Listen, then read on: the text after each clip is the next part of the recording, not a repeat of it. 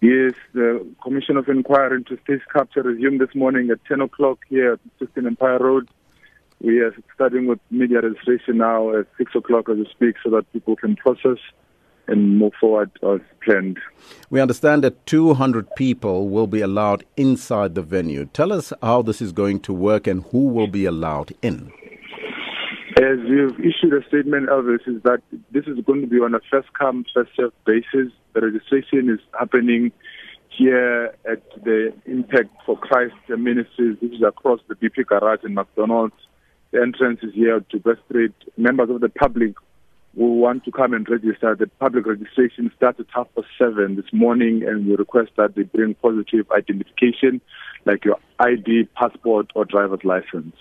Now, we know and that... when the venue, yes. Sorry, Elvis, and when the venue is full to capacity, after that, we have issued 200 registration tags, and then we'll not issue any further registrations for the public. So it's on a first-come, first-served basis? Most definitely. First-come, first-served basis, no preferential treatment. If you come first, you register, and then you get accreditation. If the accreditation is finished, then there will be no more people allowed into the venue. Now, just give us that address again of the venue. The address is number 4 Empire Road, and the entrance is on Tibet Street, just opposite the McDonald's and the BP Garage in Parktown. Mm-hmm. Now, the former president is known for drawing large crowds of his supporters. Are you anticipating that the number of people coming may exceed 200, and how are you going to handle that?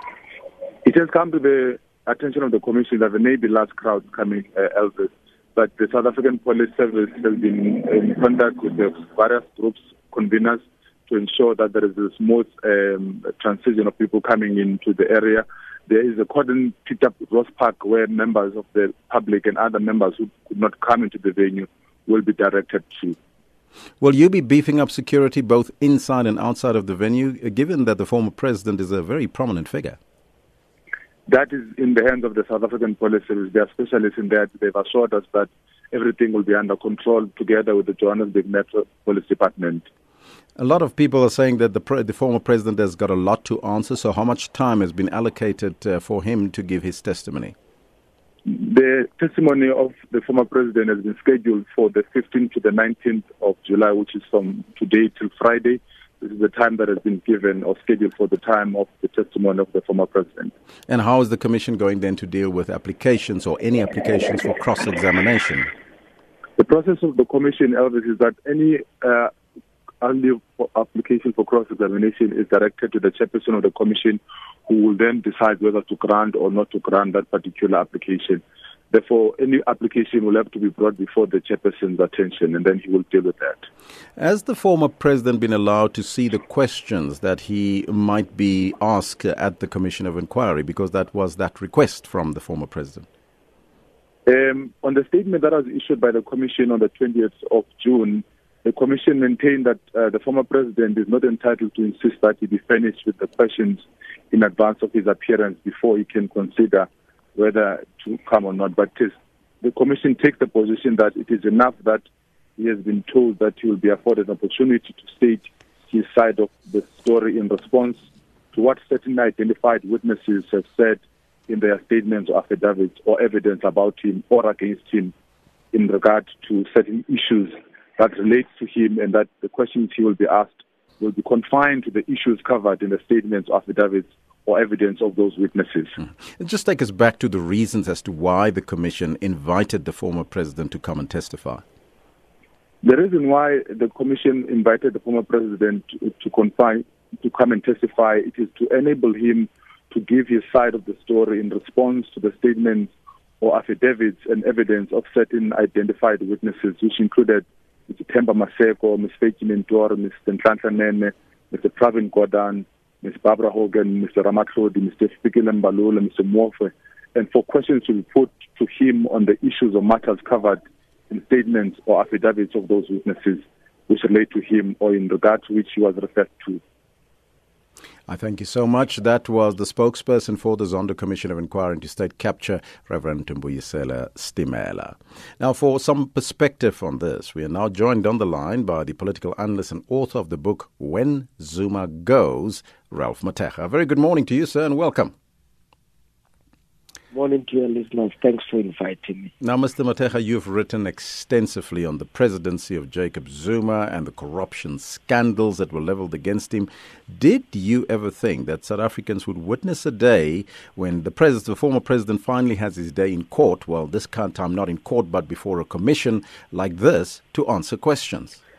I mean, Elvis, to be honest with you, I did not, imagine seeing a day like this unfolding or a big development such as this actually unfolding. I mean, this is quite big. You don't easily get to see the former head of state having to respond to in a manner where you'll be facing cross-examination, having to respond to something like that.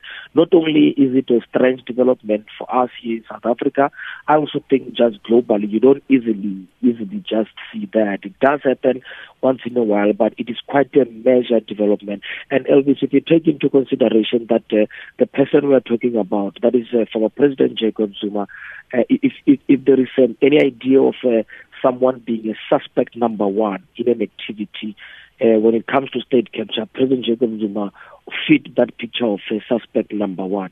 So it's quite a big development.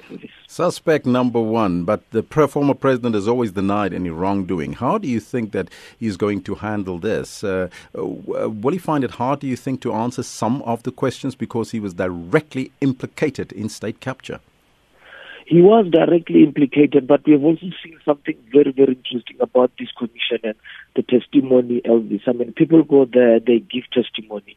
Sometimes when people are cross-examined or when that testimony becomes interrogated or gets interrogated, you start seeing actually people sometimes changing their statements. So it will be very interesting to see President Jacob Zuma's own version coming out. Is it going to challenge the vision that exists out there? And remember, Elvis, this is someone who is in denial about state capture. He believes state capture is just an orchestration by an idea by a few people. Conspiracy, there is nothing like that has happened under his watch. That is President Jacob Zuma. So he will be going out there. The aim will be to discredit the idea that there has been state capture under his watch. So I would imagine the main line of defense here, Elvis, for President Jacob Zuma, he will want to try to implicate more. He has been hinting at the idea that, if I testify, people will be sorry and so forth.